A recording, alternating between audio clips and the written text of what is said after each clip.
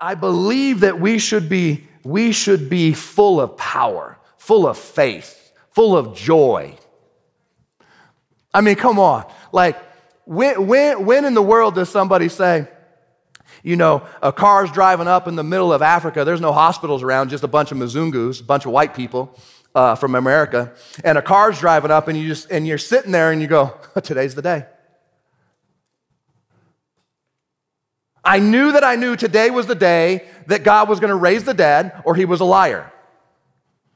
I can't tell you how I knew that, I just knew that. Maybe because about 10 minutes before, 5 to 10 minutes before, as I was sitting in that white little plastic rented chair, my wife here and Becky here, Holbrook, she was sitting on the left of me. It was as though, the only way I can explain it, it was like Jesus himself sat on me. I remember sitting there, just sitting, and all of a sudden just went, whoop, and I was like, oh, whoa, what just happened? And I turned to my wife. I said, did you just sense something change in the spirit? She goes, no, everything's good. You good? Uh-huh. I turned to Becky and I said, hey, did you just sense anything that changed in the spirit? And she goes, no, you okay? And I'm like, I don't know. She goes, you sure? And I said, yeah, uh-huh. It was as though I couldn't move, even if I wanted to move, because it was such a weight. And X amount of time, about 5 to 10 minutes probably, as you look off to the left-hand side through the people, all of a sudden, I saw a car, and I just knew that today was the day. And a little before that, I had to deal with a suicide call as a police officer about a year and a half before that, I think, roughly. I'd have to look at my time schedule, maybe 2 years. And I got so disturbed with that because of what the Holy Spirit allowed me to see because of that. And I remember telling God, I don't want to see dead people anymore. I'm done seeing dead people. I'm done seeing dead people. So if we do this and you send me to the places you're sending me, you raising the dead people because I ain't seeing dead people anymore.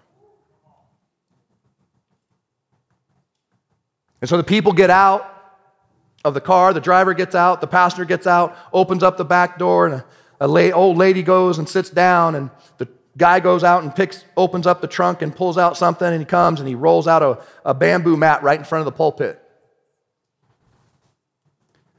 And then they pull out the limp, dead body of Avery. And I remember sitting in that chair, and I'm just like, I'm not seeing dead people anymore, God. And there was something in me that I just knew that I knew she was going to be raised up. I didn't know who was going to pray for her. I know that seems stupid. But I was like, well, somebody's praying for her. Lo and behold, it was me. And lo and behold, there I was, face to face with a dead person. And if you know me, I'm kind of a clean freak. And she was dirty. Twigs in her hair and underarm hair. And I go face to face, nose to nose. And a fly comes crawling out of her nose, her left nostril up to her cheek, flies off and hits me in my cheek. And I can remember sitting there, I'm like, devil, you ain't getting in my flesh. And I kept on praying. I kept on praying. Kept on praying. And then one crawls out of her ear, comes over, hits me, and flies off. And I keep on praying, and I kept on praying, and I kept on praying, telling God, God, this is your daughter. You love your daughter. Raise your daughter up. I command life into her. God, raise your daughter. This is your daughter. And I wish I could tell you time frames of the time of this. I don't know. And the Lord says this. He goes, is this how you would be praying if it was your daughters? And, you're in the middle of praying for the dead person to rise up, and God hits you with, hey, you're kind of praying wrong, son. Where's the compassion? And I said to God, no, I'm not leaving. I would never leave if this was my daughter. I would never leave. God, will you please forgive me that I was praying just out of a formula? Would you please forgive me and not hold this young lady accountable for my mistake? And so I told that demonic spirit, I told that spirit of death, I said, I ain't leaving her. I'm staying right here until she raises up and then you let your little hands off her. I ain't leaving. And immediately, by discerning of spirits, a gift of the Holy Spirit, I heard that demonic spirit say, we're not giving her to you, she's ours. And I went, oh, she's ours. She's coming back. You just lied.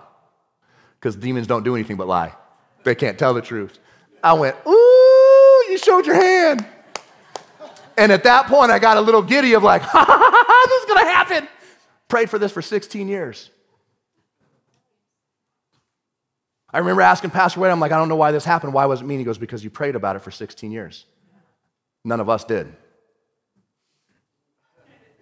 But we're all the church, but none of them did. That we know of. It was just a conversation between us. And so she raises up, man. She comes back to life. She comes back to life because we're the church. Full of power, full of faith, full of word, full of gifts given by the Holy Spirit himself to believers when believers need a gift from God. For God to be glorified. Not you, not them, but God be glorified. So that God can have a move in an area in which that miracle is happening, that a foothold can be taken for the gospel of Jesus and a region be changed. Glory to God. Come on, man. Why do you get so excited? Because it's pretty cool seeing dead people come back to life. It's pretty awesome. It's pretty awesome seeing teeth come back into people's mouth that don't have teeth. I don't know about this Christian stuff. I don't know. It just seems like a bunch of rules. That's because you're doing religion, not Christianity. We're the church. We're the church in such a time that we get to be the light in the darkest of times. We should be so giddy and excited to pray for people. Come on. I've said it before. I don't know if you heard it or remember it, but I can tell you that the saints that are in heaven are in an amphitheater looking over heaven, watching us going, come on, do it. Come on, Pastor Wade, you got to do it. Come on, Pastor Wade. Pastor Mark, you got to do it. Oh, glory to God. He did the building. He did the building. We're going to see 2,000. We're going to have a bigger impact in that city. Oh, he did it. When the Lord I'm telling you, when the Holy Ghost is trying to get you inspired to do something, he's trying to tell you, do this. You've got all of heaven all looking over that amphitheater going, come on, you got to do it, come on. You don't know how good it's going to be. They're rooting you on. I remember being down in Arizona watching a baseball game. God bless this guy that I was mature and old and just that it's time for us to leave, family. But this guy, God bless his soul, was very intoxicated, and he accidentally did something that knocked my wife's sunglasses off of her head that he hit her so hard in the back of her head. Thank God I am saved. And thank God I heard Pastor Mark's voice in the back of my head going, really? In ESPN? You made the top plays of destroying somebody?